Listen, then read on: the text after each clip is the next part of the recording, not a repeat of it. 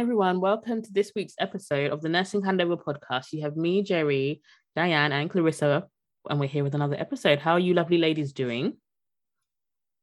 All good, thank you. Just getting on with it. What about you, Diane? I am good, just rounding up the week, basically. And good. Preparing for another one. Good. No, I'm all right. Like, life has just been lifing. Literally. Like, it's been nice to hear that, like, COVID restrictions have been lifted, thankfully. Yeah. However, we have something else that's currently upon us, as you all know. This current impending World War III that Russia has begun with trying to invade Ukraine. I can't lie. I literally turn on the news and that's all I hear. Even all over social media, it's getting to a point, again, I'm literally going to have to take like a social media detox. You know, like how it was when COVID first came, all in waves, and it's just like, I just can't. And do you know what it is? I feel like because like us young people, and I say young because we're still young, our news is on Instagram, it's on Facebook, it's not just on the mainstream TV, so you can't really escape it. Yeah. Even if you don't watch the news, it's there on your platforms. Like, and because of like the use of social media, people in their hometowns are videoing it for us to see. Like, you actually can't run from it. Everywhere you turn, it's like here. It's a lot. It's quite scary and daunting. I can't lie. It is. And I guess we're definitely seeing the worst of it as well. And like you said, it's something that we just can't escape. So it's just constant. It's just a constant stimulation of fear, Mm-hmm. But apart from that, everything else is all good. I can't really complain. That's literally been like the bulk of my week. I'm literally sitting there like, oh my gosh, I need to stock up on tin foods, make sure I've got nappies, baby stuff. Only God knows what's going to happen. Literally, you know what the weirdest thing is? I've been telling Thea for years, we need to invest in a bunker. I'm telling you, with your loft extensions, all of that jazz. I've been telling Thea, listen, if we have a bunker, a ready-made bunker, I'm telling you, that would be worth money. And now with this situation, boy, I'm going to reinforce that. It's just a lot in it. No, I can't lie. For me, any situation, Amazon Prime, done. But it's just so mad to like literally watch this all unfold everywhere you turn, like on your phone, on the TV. And who do you believe though? Because you don't actually know. I can honestly say I need to sit down and understand why this has happened. What is trying to be achieved here. Who's even in the right? Who's in the wrong? We don't know. Like I said to you guys, while we were chatting like previously, I don't like. Yes, Clarissa said has told us what is about, but it still doesn't make sense. Like, it just feels like he's got up and been like, "Today's the day. I'm going to take that land." Like, what? To be fair, I agree with you. I really feel like he acted that way. The impression I get of Putin, I feel like he's really irrational. Oh yeah, Either he's been planning this for time, or he's literally like woke up on the wrong side of the bed and was like, "Yeah, this is it." I think it's a bit of both, to be honest. But then it's been imminent for weeks. This has been, talked about for ages. He decided to be on smoke and decide that now I'm doing it. I wonder what triggered the now, I do think he's been planning it for a while. Apparently, people have been saying he's been planning it since he took over Crimea, which is like south of Ukraine. It was like it was part of Ukraine, and now Russia took it back, and he took that in 2014. So apparently, he's been planning it from then. This literally just sounds like Hitler going into like Poland and like just everywhere, like he did, just spreading out. But I'll be so honest with you. Obviously, we're not a politics podcast. No. But to me, if countries did enough to stop people being lifetime presidents, we wouldn't have this kind of stuff happening. Exactly. Like, how can you be a lifetime president? You're literally ruining people's lives. How long has he been in power for? Oh my God. A long time though. We've heard his name a long time. Right, a very long time. No, I completely agree with you. Lifetime power is not the one. I mean, that's not fair. That's not really diplomatic anyway. I mean, he's a dictator. Let's call him what he is. And it's like, how can a dictator ever be rational or reasonable? And he's demonstrating it now. So, yeah. And I mean, we have been saying pray for Ukraine and stuff, but I don't know, we've all seen this, and anyone listening, it's recently come to light. We've had an issue of race when it comes to refugees leaving Ukraine. So, we've seen pictures and photos and videos now of people of colour being denied access to evacuate and go, and being put to the back of the line, some being threatened to be shot at, and this weird notion of people being blue-eyed with blonde hair, and how sad it is for them. Honestly, it literally just sounds like Nazi Germany taking over, and we're going back to that history GCSE. It literally it just feels like we're about to relive it. Yeah. But so talking about, I guess, what's going on for people of colour in Ukraine and them not being given the same rights as those in the other Ukrainians, supposedly, who aren't Black, it kind of nicely ties into our topic, which is about race, I guess, and race within the NHS.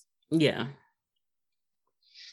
So the study that we focused on this week, which is a new study released by the Nursing Times on the 15th of February, the title reads, Review Finds NHS Nurses Enduring Covert and Overt Racial Discrimination. So for those who don't know what covert means, covert is basically racial discrimination that's more or less undercover and is not blatant and is done through different avenues. However, overt is something that's blatant and more or less quite evident and obvious there and then. Yeah. So it basically, the study just outlines that racism still is very evident and there within the NHS.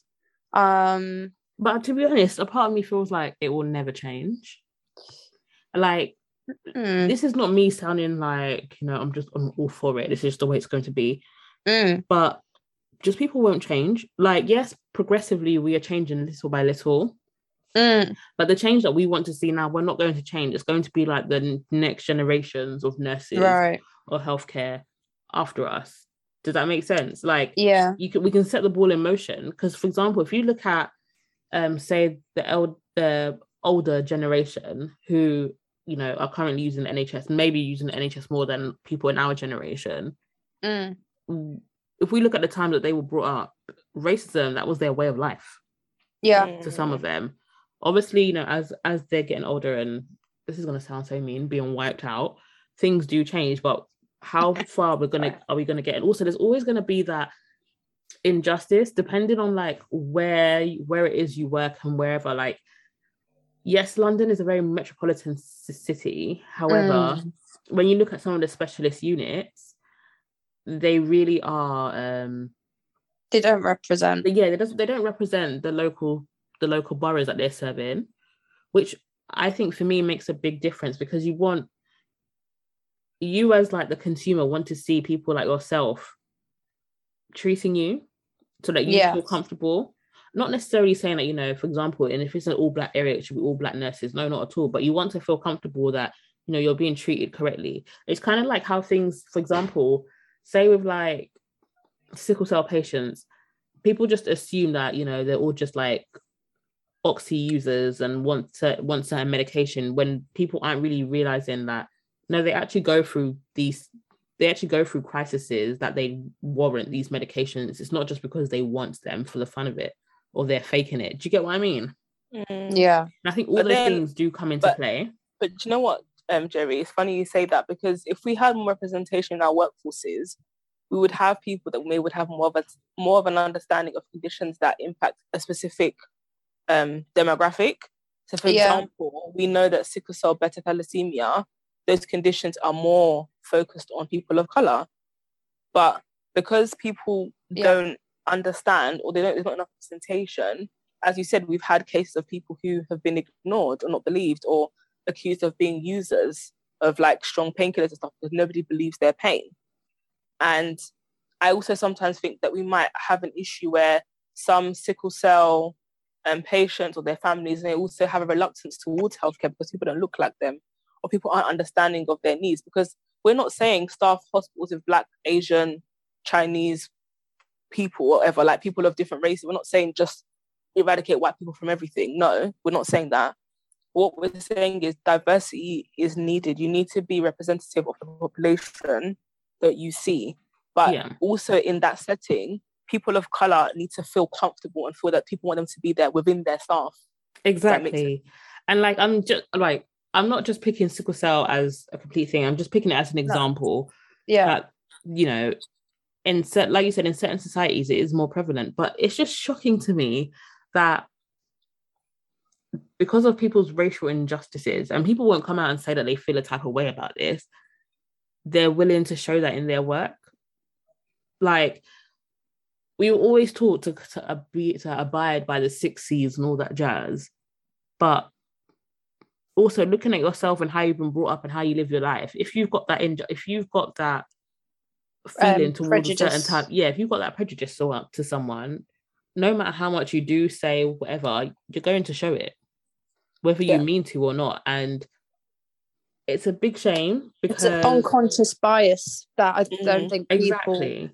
And it's like, do you remember when we had Maxine on the show, like when we first started, and she was saying that like there's not many people who are like, for example, band 8s or ADONs who are people of colour. And they're not. Every time you see people present a chief executive, you can count how many people are Black or Chinese or Spanish, or like you can see that it's obvious. They're core white British people. Even the board of directors. Yeah. You know, a lot of them. In relation to the study, it says here, in terms of career progression, a survey of nurses and midwives in England found that ethnic minority staff had spent longer working at band 5 over the previous 10 years and less time working at more senior grades, band 6s and 7s. I agree with that. But I feel like this is also, again, a generational thing. Because I feel like our generation of nurses, we're more like, okay, I'm going up the ladder. I'm not waiting for no one. You can't tell me nothing. If I've ticked all the boxes, you have to give me my job. Whereas I feel like the older nurses in the units, departments, whatever, a lot of them have trained to be nurses elsewhere and have come here. They don't want no trouble. They want to come and do their jobs and go home. They may try and, you know, go up the rankings, but when they're shut down, they're like, okay, you know what? It's fine. I'm going to stay in my place.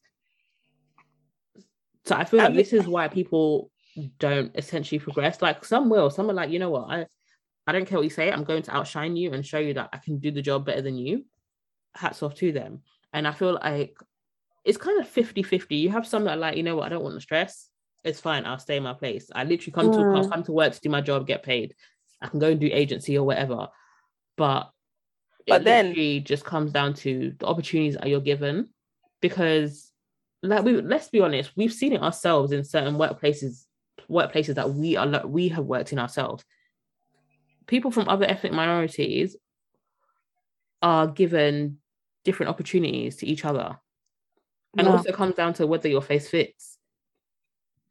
If it doesn't fit, you're not getting the job. Like, I'll never forget this. I remember when there was one job that I did and they had to do some promo to, like, you know, boost morale and get staff and all this stuff for the unit. And there wasn't, like, for example, there wasn't many people of colour on that unit. However, all the pictures, coincidentally, all of us people of colour were all in on the same day. And who were used for these photos? Us. It makes me think back to it and I was thinking, like, why did I do it? But this was a good few years ago.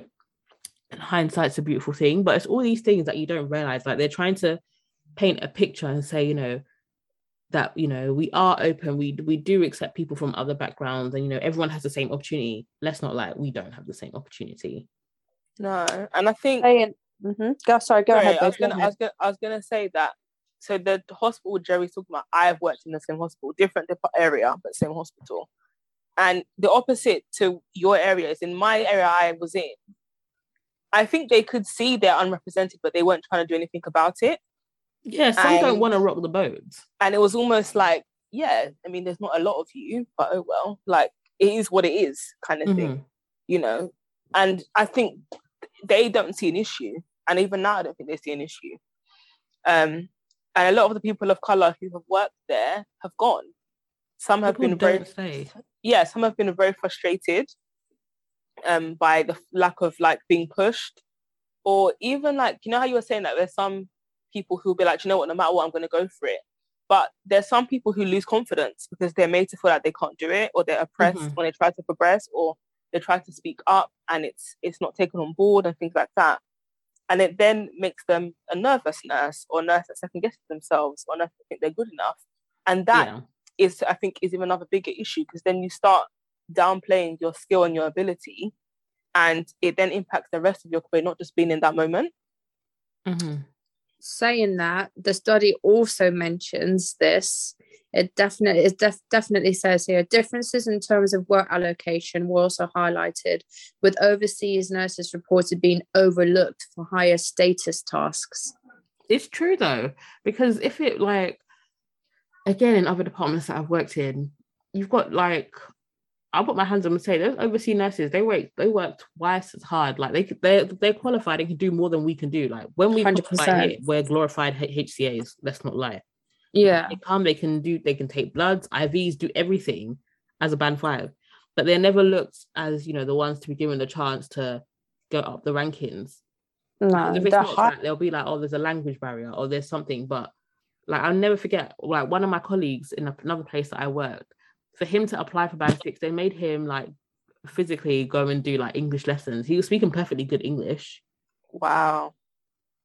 And they still didn't give him the 6. Like, but you see, to me, like that to me, I'm like even shocked. So he's been working on the unit, wherever he's been working all this time, and his English has been fine, right? I'm sure that wasn't a requirement for him when he was given the job in the first place. Now that he wants the 6, you want him to go and get English lessons. Like, that to me is discrimination 101. Like, how dare you? Exactly. And I think people, like, this happens and people don't speak up because people don't know what services or what can be used. But guys, this is why you pay your nursing, your professional, the RCN. Is it the RCN? Like, pardon? Is it the RCN? So there's many. There's RCN, Unison, there's so many. But like, this is why you pay for your union. Like, use them.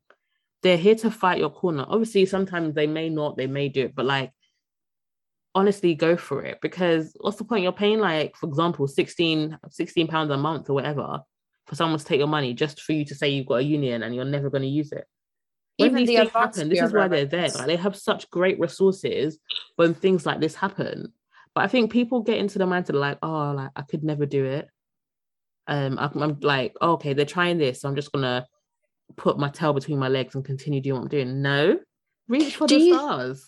Do you think it's because, like you said, they don't know how to approach the situation? Do you think it's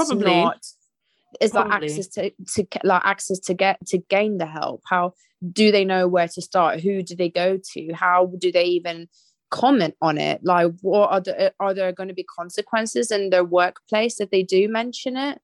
Well, that's another risk that, you know, you've got to be willing to take. However, if you're paying for a service, why not use it? And I think it is down to people just don't know, because even like for me, for maternity, people, like, the things I went through, like making sure that my maternity stuff was all sorted. I went to the RCN about it, but like other people I've spoken to were like, oh, I didn't know you could do that. These are like, there's so much that goes into it. But then my argument is, do these unions come out and tell their members how they can use them and how they can help them? Do they do enough on the ground to inform their members what they actually have access to, what they're actually paying for? Because I feel like question. I think it's just because I look into like the things I'm paying for, because I want to know where my money's going. However, I think this also depends on whether you actually truly have friends or colleagues that work in the same profession or work in a professional society as such. Because even for like teacher unions or like social workers or like the different fields, they all have their different unions and they pretty much all do the same thing. Yeah. So by talking to people, if you have such professionals around you, you begin to pick their brains and understand, like, you know, maybe I could do X, Y, and Z. But if you don't have these people around you, or you don't know, or don't ask these questions, you'll never know. This is true. But I also feel like we only know that unions are there if you get in trouble and you need to be backed up by them. That's what I know unions about. If people knew that they could go to them for these issues, or maybe people read more into it rather than just signing up, because a lot of people just sign up because you're told that we should have a union. Yeah, have one. Right. I think it might be a case of both, to be honest, because we should really know what we're signing up to and actually look in depth. If we know we're going to get in trouble, like God forbid, but if we are going to get in trouble, we should really look into the resources that they provide. And by us doing that, I guess we're learning more. But I do think they need to maybe explain different scenarios and circumstances where they will be needed, because I don't think they maybe create a large visual of what they do as well. So I think it's a bit of both, to be fair. No, I agree.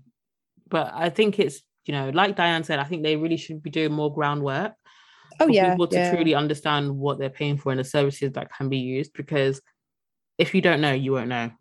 Oh yeah, 100%. Unless you've got a friend on the inside that could be like, you should be going to a union about this. But I think for me personally, I've always been that person that's always like, other people will tell me their issues and I'll be like, you need to go to the union. Like, they will actually back you. You're telling me this, there's only so much I can do, but the union has much more leverage to sort this out. There's only I can't do anything. But then, I mean, without you even saying, I didn't know you can go to the RCN about pregnancy, about your maternity leave. See, I have no issues talking about this. Like, I remember telling Diane just before I had Noah, all my paperwork and everything was sorted. I'd sorted how they were going to pay me and things like this. And then they literally like a week or so called me and were like, oh yeah, your dates are incorrect. We're not going to pay you. And I was like, what? You're telling me this at like 39 weeks pregnant. I'm about to go on mat leave. So I literally called the union, went through their maternity helpline and things like this. And they literally sent emails, letters, whatever. And it came back that it was sorted out and I was actually correct. They were incorrect. But it's like, if people didn't know these things, they'd just sit there and be like, okay, cool, I'm not going to be paid for half the year. When really and truly, you're entitled to that. But then again, like you said, if you don't know, how are you supposed to... And if you're not having these discussions, how are you going to know as well? And it's not, and like you guys are completely right. They do say we're here for you if you need any advice and stuff, but I think they need to portray a larger picture of what services they provide. Not only if you get in trouble, help with maternity, what if you may be facing racial discrimination, like provide different scenarios so we can get a further understanding of what they do. I think, for real, I think that's key. Like, there's so much that they do, like having a union, it really does back you in terms, like, we're talking about discrimination, there is so much they could do for you. Like, if you're afraid, like, say that you're being bullied at work or something, you're afraid to like go to your seniors because they may be the ones that are the aggressors or whatever, you go to your union can take it up for you.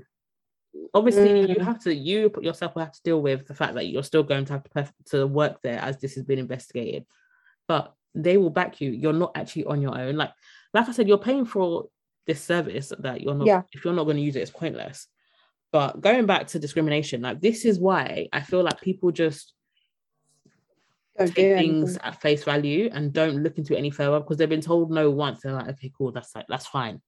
But really and truly, if we're trying to break the mold and have a progressive lifestyle within healthcare, someone's going to have to be the beacon of light. Someone's going to have to be the guinea pig and trial it out. You may not want to, but you don't know the benefits that may come with it if you don't do it. Also, I guess following from these studies as well, I think, you know how you have the nursing links, a diabetic nurse link. I you know what? I said this in the previous episode, but there needs to be a nursing link for discrimination as well, who can put you in access to the unions and RCNs. And I think that would, I mean, God forbid that person is the aggressor, because imagine you wouldn't be able to go to the link. But exactly. But I mean, like, if they're not the aggressor, at least there's someone on the ward that you can actually just talk about these concerns that you have, or these observations that you've made that's made you feel singled out, you know. And I think I do feel like don't get me wrong, I understand the necessary links for safeguarding lead, the diabetic nurse, the infection nurse link, but there are other key elements to create a safe working environment for people, and they need to make links for that, especially in this topic like discrimination, like discriminatory nurse link. I think that's quite really important. I just think people shouldn't take things for face value. The same way that when you're treating clients, patients, service users, whatever you want to call your client, your patients, clients, whatever, the same way that if you're thinking, oh, like, this doesn't sit right, this doesn't sound right, you dig a bit deeper. Just because you've been told no, look at other ways to get to where you want to be or get the answer that you want, because there will be a way. And if it's not done the correct way, you definitely have something you can discuss and take it further. For real. Because like, you shouldn't be made to feel like you can't go up the ranks. At the end of the day, everyone has done the nursing course, the same course, regardless of when. We've all done the course. Just because I'm Black shouldn't stop me from going for a job. No. And I shouldn't be made to feel, regardless of whether the team is like heavily populated with white people or heavily populated with other people from ethnic backgrounds, I shouldn't be made to feel a certain type of way. But then, you know what? All this also includes, like, you know, when you're on shop floor and, you know, say you're working with a specific other ethnic group and they're all talking their language, like stuff like that makes you like, you feel like you can't be part of it. And that like imagine being on, like, it's horrible. It makes you feel singled out. Twiddling your thumbs, doing what you need to do for your patients and twiddling your thumbs because no one wants to talk to you because no one's talking English. And then I get that. You also any time that happens to me, I always think, like, what do the patients feel? Like, they can see this. And it just takes you back to, like, for example, like being in the nail shop and you can hear that people are talking about you, but you don't know what's being said. It doesn't make you, like, it doesn't sit right. It doesn't make you feel like welcome. It doesn't make you feel uncomfortable. It doesn't make you feel comfortable. And you don't know what's been said about you or anything like that. Like, it's horrible. And also as well, that's the culture that's been not nipped in the bud. Because if people can feel so comfortable to do it, they know that no one's going to come and tell them, no, you don't do that in the workplace. Yeah. And that's a boundary you don't cross when you're at work. If you're in a staff room together on a break, fine. That's different. But if we're in the ward or the community or wherever, it just isn't appropriate at all. I hear you. Yeah. No, I completely get that 100%. I think from even just saying this, like, we can see that a few things have not been implemented in our workforce and on the actual shop floor. And it's just about the question is where and how do we start? These are things that can be easily implemented, though. It's not as if they're a hard task. These are things that can be easily implemented. So who do we go to? Like, I'm thinking, like, who do we go to? Who do we try and talk to try and make our environments a bit more accommodating? But I think this also comes down, sorry, Diane. I think this also comes down to looking at the generational way that your team works. Because if you're looking at your seniors and your seniors this is how it's been for the last 20 years, are you ready to be that person that wants to pave the way? Because you're going to get a lot of uproar back. Yeah. And I think in order for things to actually change, there has to be real change, not sitting in a meeting and acknowledging that things are not right, writing mission statements and making promises. But then nurses in the next 5 years' time saying they're still encountering the same problems. They're still seeing the same issues. Your workforce not being representative of the population that you serve. Those are all issues.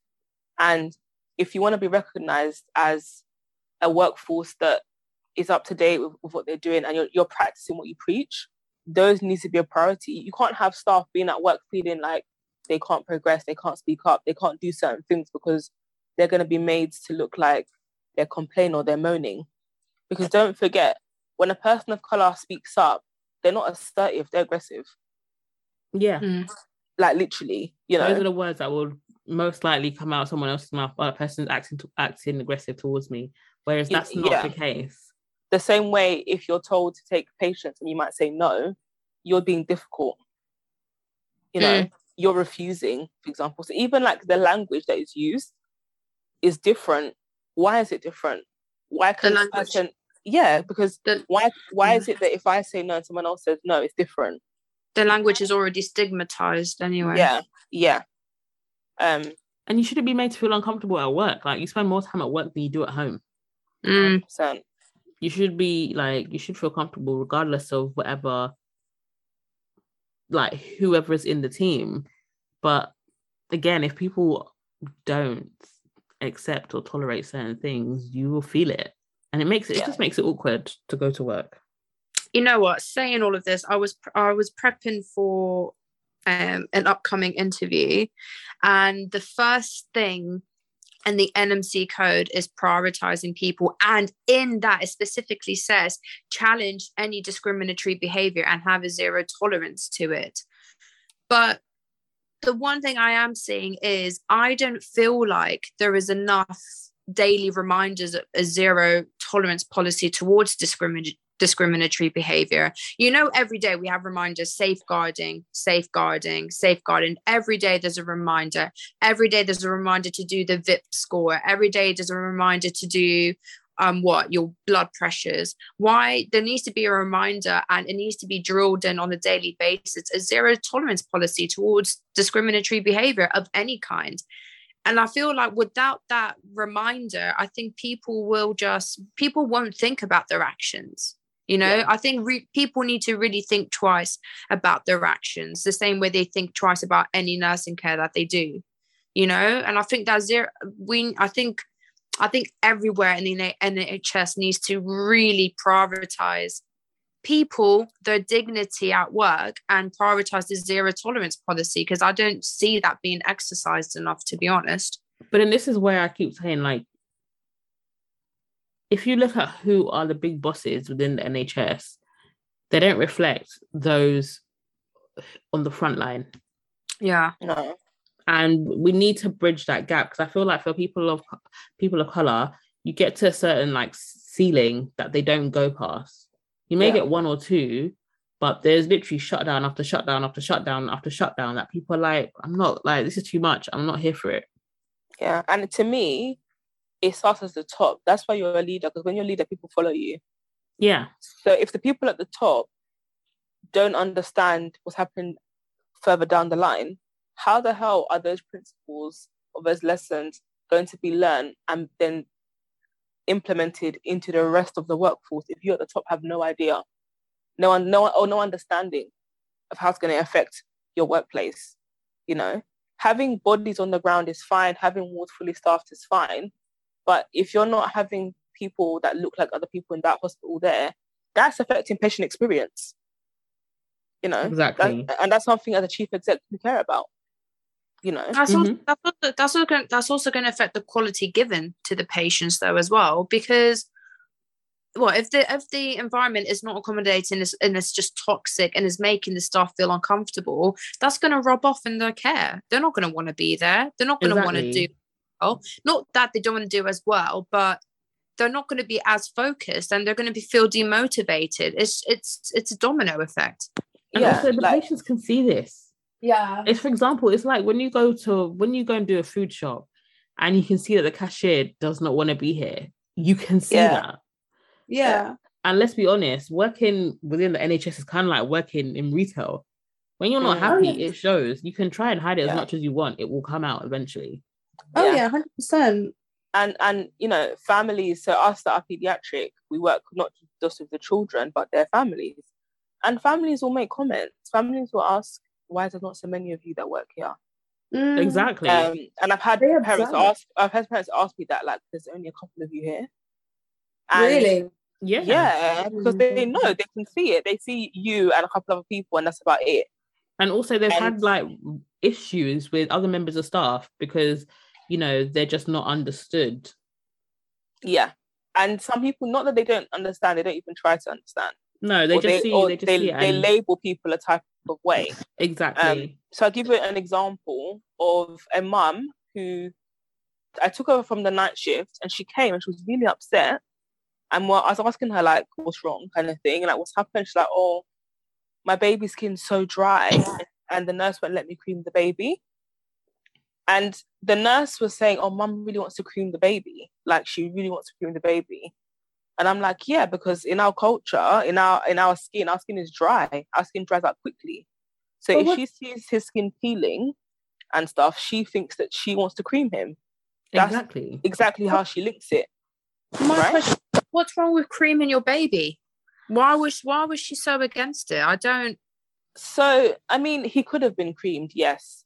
But I think at the time, his preemie, like, was he 24, 26 weeker? And I think he was quite fragile. It just wasn't the appropriate time to do it, I think. Must have been something like that. But this obviously upset mum so much, because mum was like, I don't understand why I can't do it. This is why. And I was like, you can. Like, and I had to, explain, like, we can do it and explain how to do it. And obviously, I didn't want to undermine my colleague either, but I also I could understand mum because we both look the same. So I could get where she was coming from. But of course, my other counterpart did not, and was a bit like, mum's fixated on wanting to cream the baby when she just has to wait. It's like, it's like you understood her need as well. Like, you understood her need and why she wanted to do it. Yeah, because like, your colleague literally could have just said to her, mum, we just don't think it's an appropriate time because the baby is so fragile. Do you get what I mean? Like, it didn't need to be like, oh, mum's just fixated on creaming the skin. Like, yeah, for real. There's ways to go around it. Yeah. And also, for example, that is something that a parent can highlight as poor care. My child's skin was really dry. Exactly. And if you haven't explained it to the parent, they're just going to think you're just not treating their child with the same care that you would another child. Yeah, but it could be a reason. Like, for example, he's got a long lining, and where the dressing is, if we put oil near there, it will peel.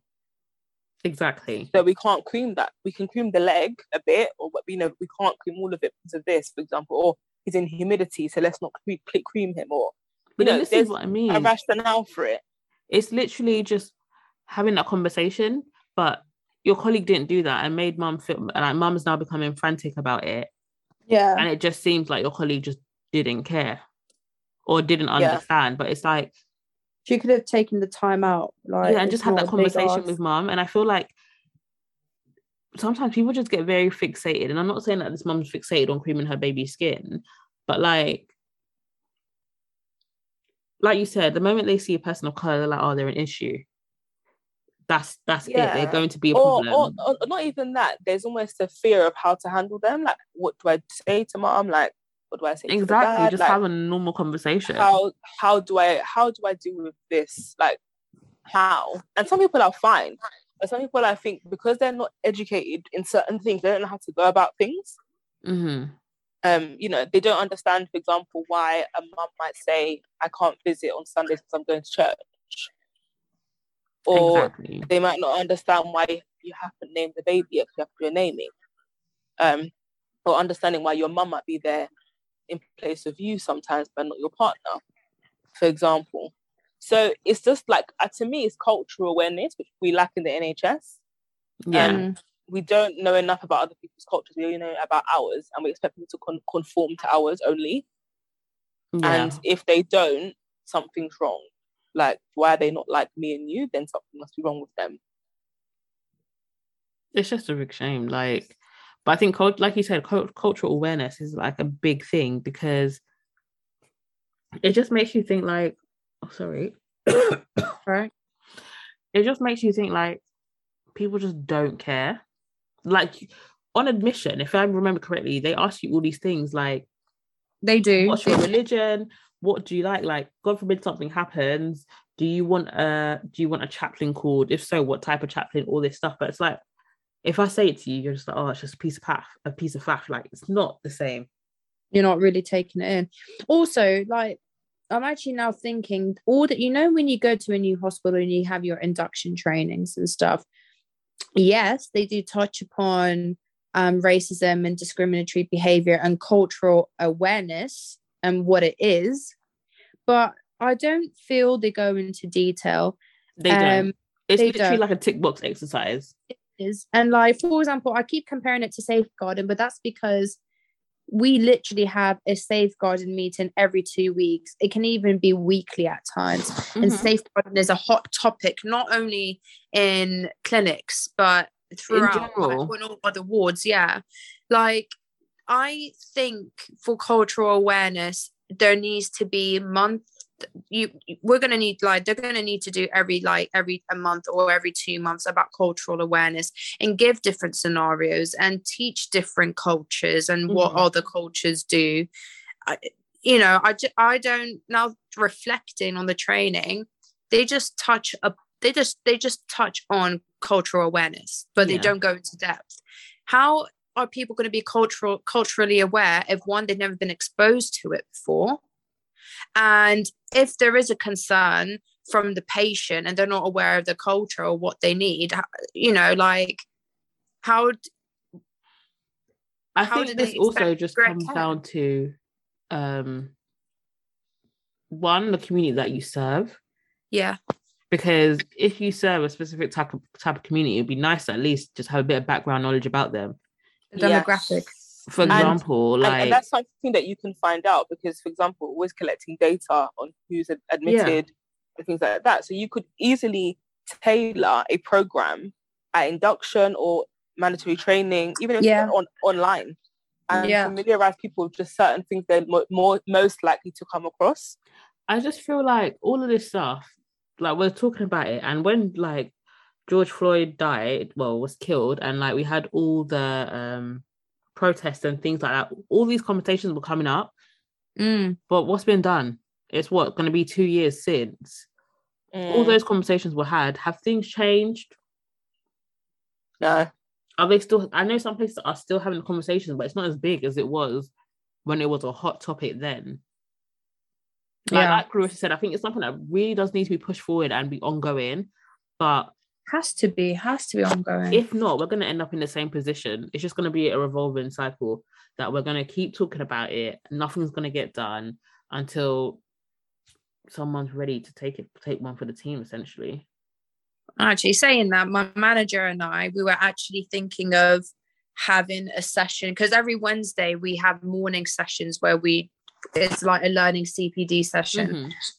We were actually thinking of doing one about race and discrimination, because we haven't had one.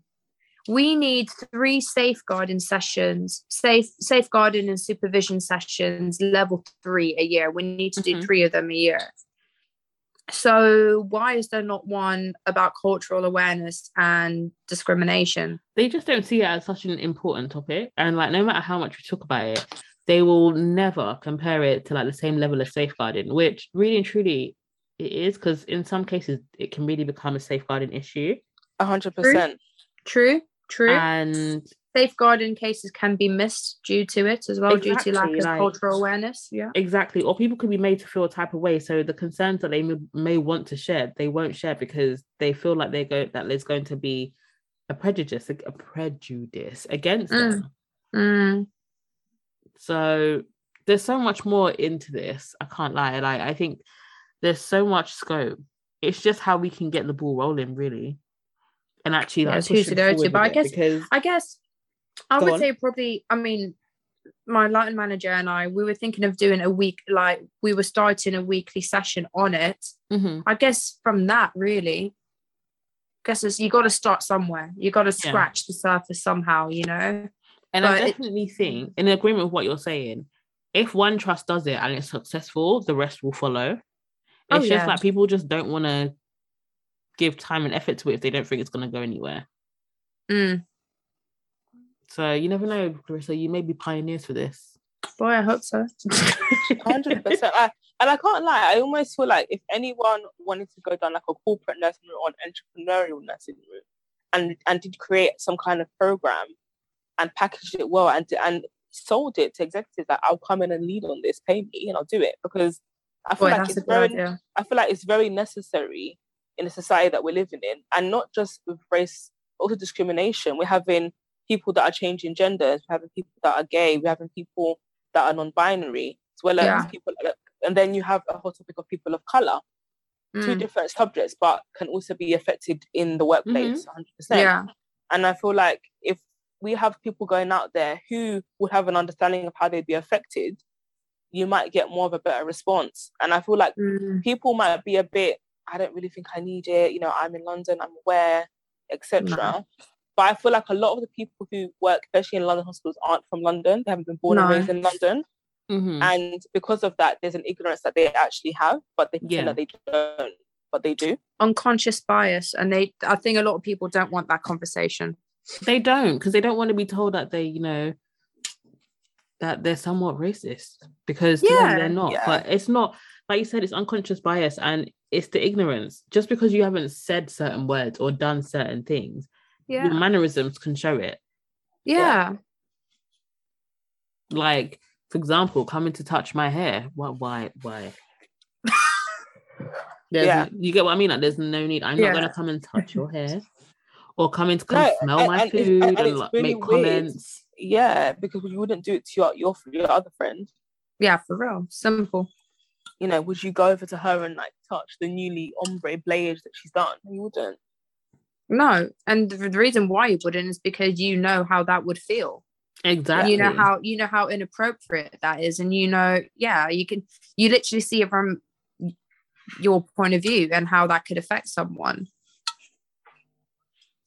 Okay, so that's like, I don't like, we could go on talking about this for ages, but I think there's so much scope for this. And like Diane said, if someone wanted to make it and package it, like, I think it's definitely something that will be looked into, because they want we all want a progressive society, and we've got to start somewhere. And starting from student nurses, it should start from there, not just in the registered nurses and midwives and whatever. It should be when they're students. It should be part of the curriculum. It's true. Because I agree. With your qualification, you will go and work anywhere, literally anywhere. And you don't want that to hinder your career. No. Not at all. But, you know, watch this space. I feel like something will come from it. It's just when. And someone who's willing to take that risk, if they think it's important enough. Because there really is scope for it. Big time. I think the question is when. Yeah. But I think that's pretty much all we've got time for today, guys. So with that being said, if you feel like you're someone that wants to take this leap of faith and venture into this, please go for it and contact us so we can have some more information and see how we could help, we can promote, because it's definitely something that needs it. So until next week, guys. Until next week. Take care, stay safe, and share, like, subscribe, share this with whoever, whether they're nurses, healthcare, midwives, whoever. You don't have to work in healthcare to want to listen to us. You may just like the sound of our voices, and then hear what we have to say, and then be willing to share it. So every share is a good share. But as we always say, guys, if you want to contact us, you can contact us on our Instagram pages, on our email, and our Twitter. And our DMs are always open. So until next week, guys, take care, stay safe, and carry on sharing and listening. Take care. Take care. Bye.